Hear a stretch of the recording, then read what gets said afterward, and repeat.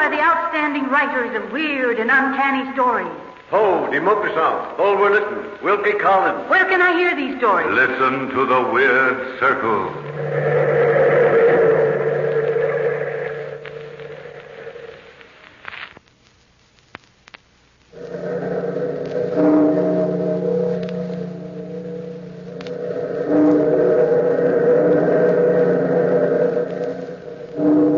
Out of the past, phantoms of a world gone by speak again the immortal tale, The Heart of Ethan Brand.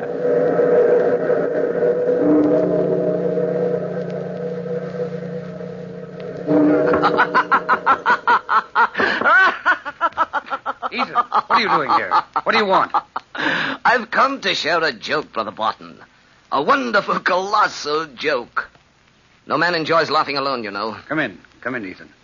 Oh, I don't fancy myself laughing at your jokes. Sit a few minutes. I have a new fireman coming to keep the kill going tonight. I'll have to go out directly and get him started. Don't fidget, Brother Barton. You've a lifetime to tend the fires of the lime kill while I...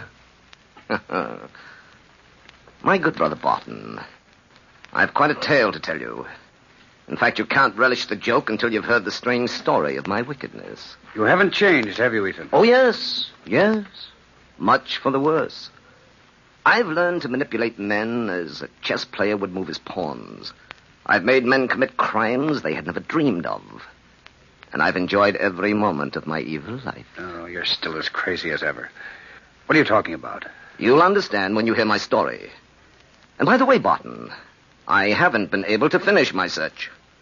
I haven't yet found the unpardonable sin. You're talking in riddles, Ethan. Now, I'm a plain man. Talk to me simply. Don't tell me you've forgotten. Forgotten our long talks as we used to watch the fires of the lime kill together. I'm not likely to forget working side by side with you. I don't recall all you had to say, though. You talked wild and crazy most of the time. Sometimes when you stood poking the fires in the kill and the sparks flew round and the red glare lit up that cynical smile you always wore, you looked like the devil himself. It was at just such a time, brother, when my face still glowed from the heat of the lime kill, that we began to talk of the unpardonable sin. Think back, Barton. Think back to a certain day when we stood together on the side of Mount Greylock firing the furnace. Stand back, Ethan, while I stow in this log. We don't need it. Fire's going good enough now. All right, then. Shut the door. I like to watch a blazing fire. I guess it's about the only excitement I get. What a life. Why don't you go to the city, Ethan? Get some kind of job there. I don't want some kind of job.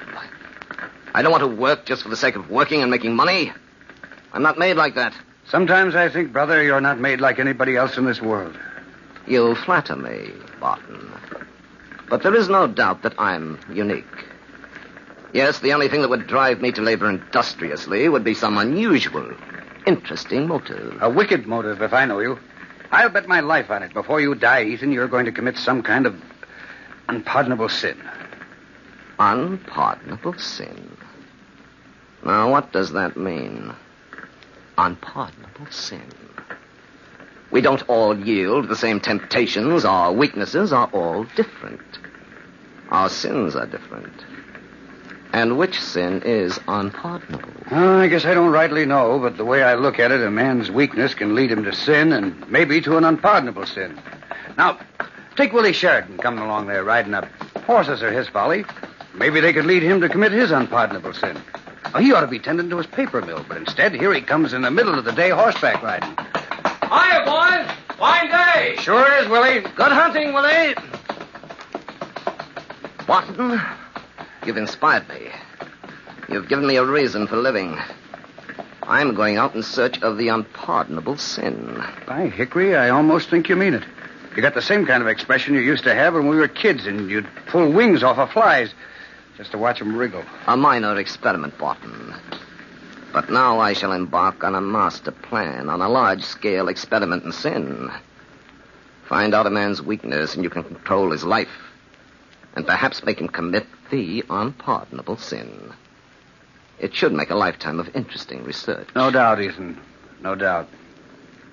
Hey, look. Look over there in the valley. Must be a big fire. There's a lot of smoke. Yes, looks like it. Isn't that Willie Sheridan's place? Yeah, it's just about where it is, all right. Say, if there's a fire in his stables, Willie will be fit to be tied. Well, Willie was on his way home just now. I think I'll run over and see the excitement. I always did like a fire. Surely you haven't forgotten that day, Brother Barton. The day Willie's stables burned down. When I arrived, Willie was running around frantically, not accomplishing very much. Some of his horses were trapped, and there was nothing anybody could do about it. As I watched Willie's mounting hysteria, I suddenly decided I had meant what I had said about the unpardonable sin. And I realized I could go about my research in a cold-blooded way. Willie would be my first experiment. He had, as we all know, a bad temper. And his fights with Tom, his groom, were known around the whole countryside. So I went up to Will and I said, Willie, you know how the fire started? No. I'd give anything in the world to find out. Must have been somebody's confounded carelessness. Or revenge, maybe? What? Revenge? What do you mean? Speak up, man. You must know Tom hates you. Everybody heard him say he'd get even someday. Oh, I see it now. Yes, it all adds up.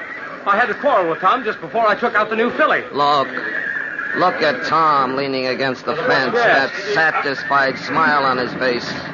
He's got his revenge, all right. Why, that dirty up. I'll fix him. I'll kill him.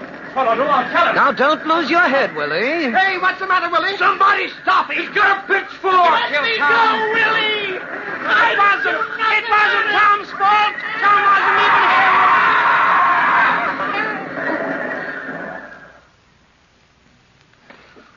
Too bad, wasn't it, Barton, that Willie had such a bad temper and loved his horses so much. Those weaknesses led him to murder. As I stood looking at Tom's body, I wondered, was murder the unpardonable sin? But I knew that though the law would punish him, most people would find it in their hearts to forgive Willie. I would have to look further for that unpardonable sin. As I walked away from the fire and the crime and past the burning stables, I suddenly felt that I was two persons.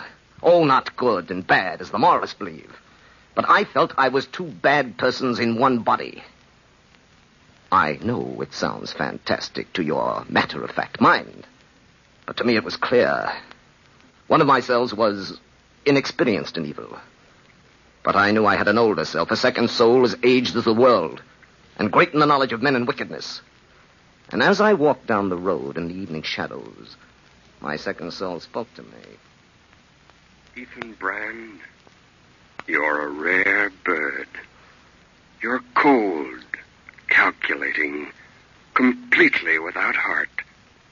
We ought to go far. And if you listen to me, I'll set you on top of the world. That might be interesting. How do we begin? First, you must have money. Not too much to start with. It would look suspicious. Ethan, your old friend Esther will help you. Esther? Esther's only a clerk in a bank. That's what I was thinking. Remember, Ethan, find a person's weakness, and you can control his life. Ethan, you are Esther's weakness. Go to Esther and say... I'm not going to see you anymore, Esther. I want to give you a chance to forget me. Oh, Ethan, I can never do that. Goodness knows I wish I could, but I just can't get you out of my mind and my heart. I guess I've never really explained myself. You see, I'm not the type to be satisfied with a little cottage with a white fence all around and a clothesline in the backyard. I want the best, and I want my wife to have the best. If I had a future and money, I'd ask you to marry me tomorrow, Esther. Ethan, you've never said that before. You've never mentioned marriage. I've never had the right. Oh, Ethan. And now, ironically, the chance of a lifetime has come to me. I have an opportunity to buy a share in a good business. All I need is small capital. But, of course, I can't even think about it. Well, there must be some way to get the money. How much do you need, Ethan? $10,000. Of course, I'd only need it for a short time. Once I had an interest in the business, I could borrow money and pay back the $10,000 in a few months. Yes, of course you could. Ethan, let me help. You know, Mother left me quite a little income. No, I didn't know that. But you don't think I'd take money from you? From a woman? I'm not any woman. I'm the woman you're going to marry. Please, Ethan. Please let me help you. All right, Esther. But I wouldn't take help from any other woman in the world. You see, brother, how easy it was to get people to do what you want. It was like playing a fascinating, mischievous game. That night, as I walked home from Esther's in the moonlight, my second self spoke again. You handled that nicely, Ethan. Esther will have that money just when you need it. It'll just take a little time to arrange matters. And what do I do now? Ethan, call on Willie's poor, bewildered, beautiful sister, Grace Sheridan. Offer your sympathy over the recent tragedy. Grace can be a big help to us, Ethan. Yes. Yes, that's a brilliant suggestion. I'll see that my talk with Grace Sheridan is highly satisfactory, and that the results are according to plan. Awfully nice of you to come and see me, Ethan. I'm just so confused. Willie was so crazy about the horses, he neglected the mill, I'm afraid.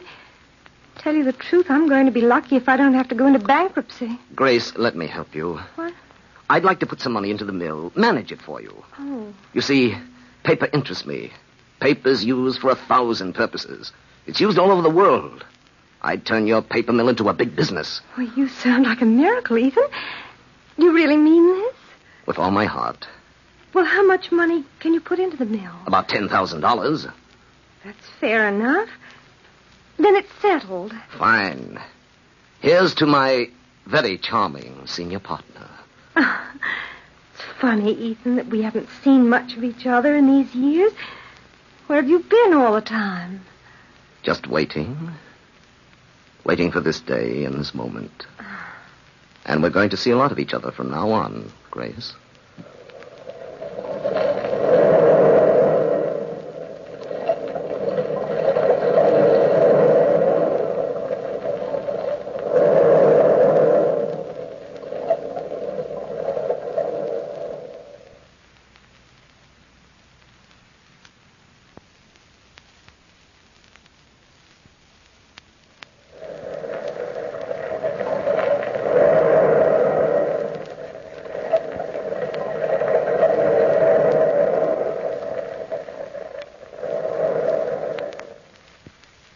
Everything happened, Barton, just as I had planned.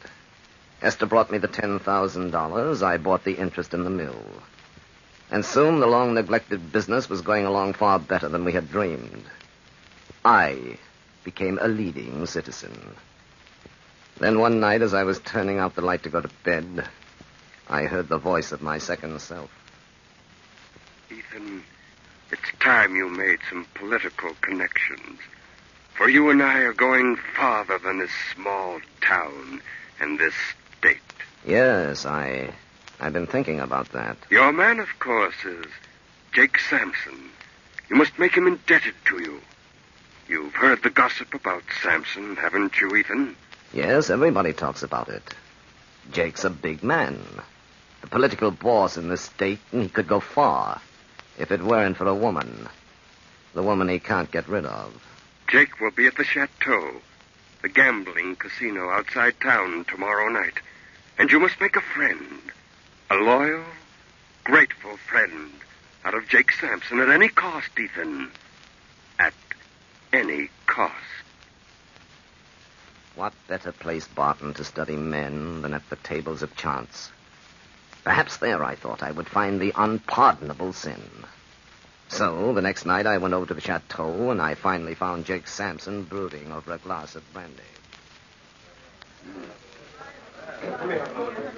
Hello, Ethan Brand. Join me. Help me drown my sorrows. You certainly do look despondent, Sampson. What's the trouble? I'm putty. Just putty. You mean putty in a woman's hands? You're a mind reader, Ethan. Then I guess everybody knows my personal affairs. I can be as hard as nails about everything else in the world except... A woman.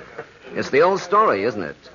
You've ceased to care, and the woman's still wrapped up in you. Yes. She's not come along with me, if you know what I mean. I've gone up, and Babette has stayed just the same. I tried to explain it to her again tonight, but it's no use. I'm a man doomed to the woman he doesn't want. You ought to let me take over.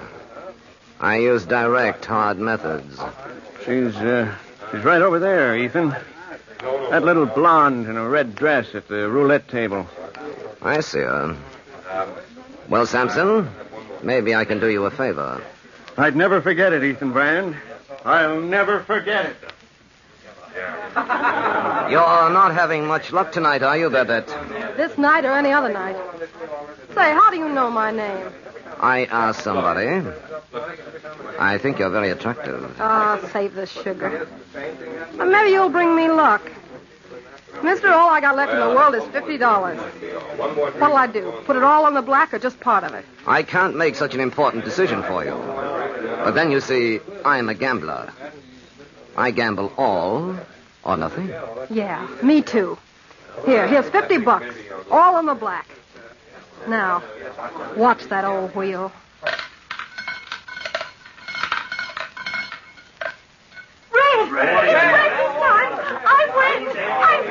And I've lost everything. Well, goodbye, mister. Hope you have better luck than I have. Oh, just a minute, Babette. I'm going for a walk. Let me come along. Why not? Say, the lake looks cold, don't it? Come on, let's walk down there.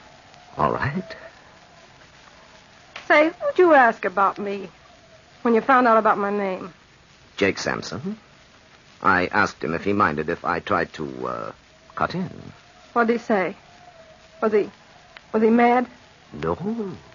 No, not at all. He said that you and he had parted. Jake seemed glad that I was interested in you. Oh, he was he? Yes, Jake was full of plans tonight. Of course, you know he's going to be married tomorrow. She's an awfully nice woman, and she'll be a big help to... Wait a minute. Say that again. No, don't.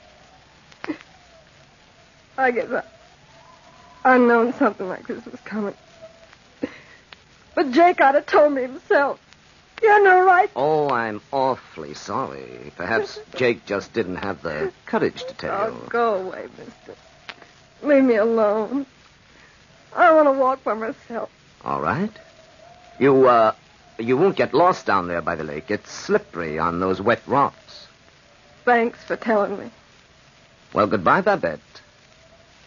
Goodbye. Hurry, Ethan. Hurry, so you won't be caught near the lake. No one must see you running away from the drowning. After Babette's suicide, Jake Sampson began to make great political plans for me. So, Barton, I had two things I needed for advancement. A growing business and political backing. Then one evening, Esther came to my house.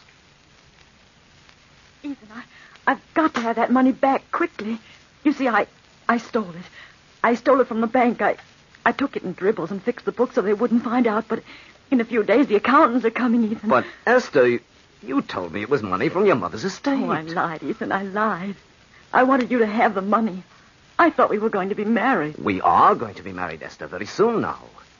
And I'll get you that money by noon tomorrow. Oh, Ethan, I knew you wouldn't let me down. I knew it. Well, I've got to go now, dear. Goodbye, Ethan. Goodbye, Esther. Ethan, you must not marry Esther. I've never for a moment seriously considered it. Grace is the woman for you, Ethan. I know that. Don't I know I'd get full ownership of the mill from Grace? Besides, she has the social connections I need. You must get rid of Esther some safe way. She's the kind of woman who would be troublesome. The kind who would fight for you. Hang on to the end. You must get rid of Esther without hurting yourself. Yes, but how? How? Remember your rule, Ethan. Control people through their weaknesses. Now, Charles Townsend The president of Esther's bank loves power. Power over people. He likes to make people suffer. He acts quick and he has no mercy. Go to Townsend now, tonight, and say to him... Mr. Townsend, I've come as a friend to do you a favor. But in return, I'll expect one from you. Well, it depends upon what it is, Mr. Brand. You must keep the source of the information I'll give you a secret. My name must be out of it. That's a reasonable request. But should you just happen to forget, and just, of course, by accident, mention my name, I'm afraid I'd be forced to take my banking business elsewhere. Why, really, Mr. Brand, now, what do you take me for? Now, what's on your mind? I just thought you might like to know one of your clerks has stolen $10,000. What? Who? Which one is it? Esther. I'd advise you to get to the bank early in the morning, Mr. Townsend, and check the books. Check the books early. Well, Brother Barton, that brings us up to date. I should be sitting very pretty indeed. Esther is out of my way in the state penitentiary. I'm engaged to Grace Sheridan. I shall be owner of a prosperous mill. And Jake Sampson has great political plans for me. Yes, Barton. I'm on my way to that coveted place on top of the world. You're mad, Ethan. Stark mad. You and your second self. Get out of my house. But wait, brother. You haven't heard the end. You haven't shared my joke. I'm on my way to the top. But I'm never going to get there. I came here from Dr. Myers. I haven't been feeling very well lately. I made him tell me the truth. I've but a few months to live. I'll never realize any of the glory ahead for me. Isn't it a joke, brother? A colossal joke. What are you made of, Ethan? You don't even care about yourself, do you? Doesn't seem to mean anything that you're going to die. Not a thing. I don't know why I haven't any feeling, any emotion, Barton. But there it is. I haven't. Well, I've had quite a career, haven't I, brother? And to think it all started over a search. A search for the unpardonable sin. Which I never did find. Ethan, you caused a girl to steal, drove a woman to suicide, and egged on a man to murder. You found the unpardonable sin, Ethan. You've committed it by deliberately leading people into temptation. The unpardonable sin, Ethan, is in your own breast. Now, please get out. I can't stand the sight of you any longer. All right, Barton, if that's the way you feel. I think I'll go up on the side of Mount Greylock and have a last look on the scenes of my boyhood. See our rustic lime kiln once more. Then I shan't be going there. My new fireman knows his business anyway. I don't want to see you again, Ethan. But perhaps, brother, perhaps you shall. It didn't turn out, Ethan, as we planned, did it? No, but I've decided what I must do. Yes. Yes, it's the best way. Come. Come ahead. Joe, wake up. You're a fine fireman asleep on the job. Wake up. It is a bad head I have. Your brother Ethan, he socked me in the jaw, he did. Ah, the blasted fool. Your brother wanted to stir the fires in the kiln, but I wouldn't let him. The fires was just right. I didn't want no interference. So he socked me, he did. I guess I've been out for some time. And look at that. The idiot left the furnace door open. Now I'll wager the fires are out. Joe! What's the matter now? Come here. Look inside the furnace. The saints preserve us. A skeleton. A white skeleton of a man lying there on the red-hot coals. And here outside the door on the ground is the man's hat. Maybe it's your brother. Yes, it belonged to Ethan Brand. He must have been a madman for sure. Joe, hand me those prongs. Yes. Here they are. What are you finding now? There on the skeleton is a hard object. There's a lump on the breast. So there is. Why, it's the shape of a human heart. Here, Look at it. It's marble. It's a marble heart.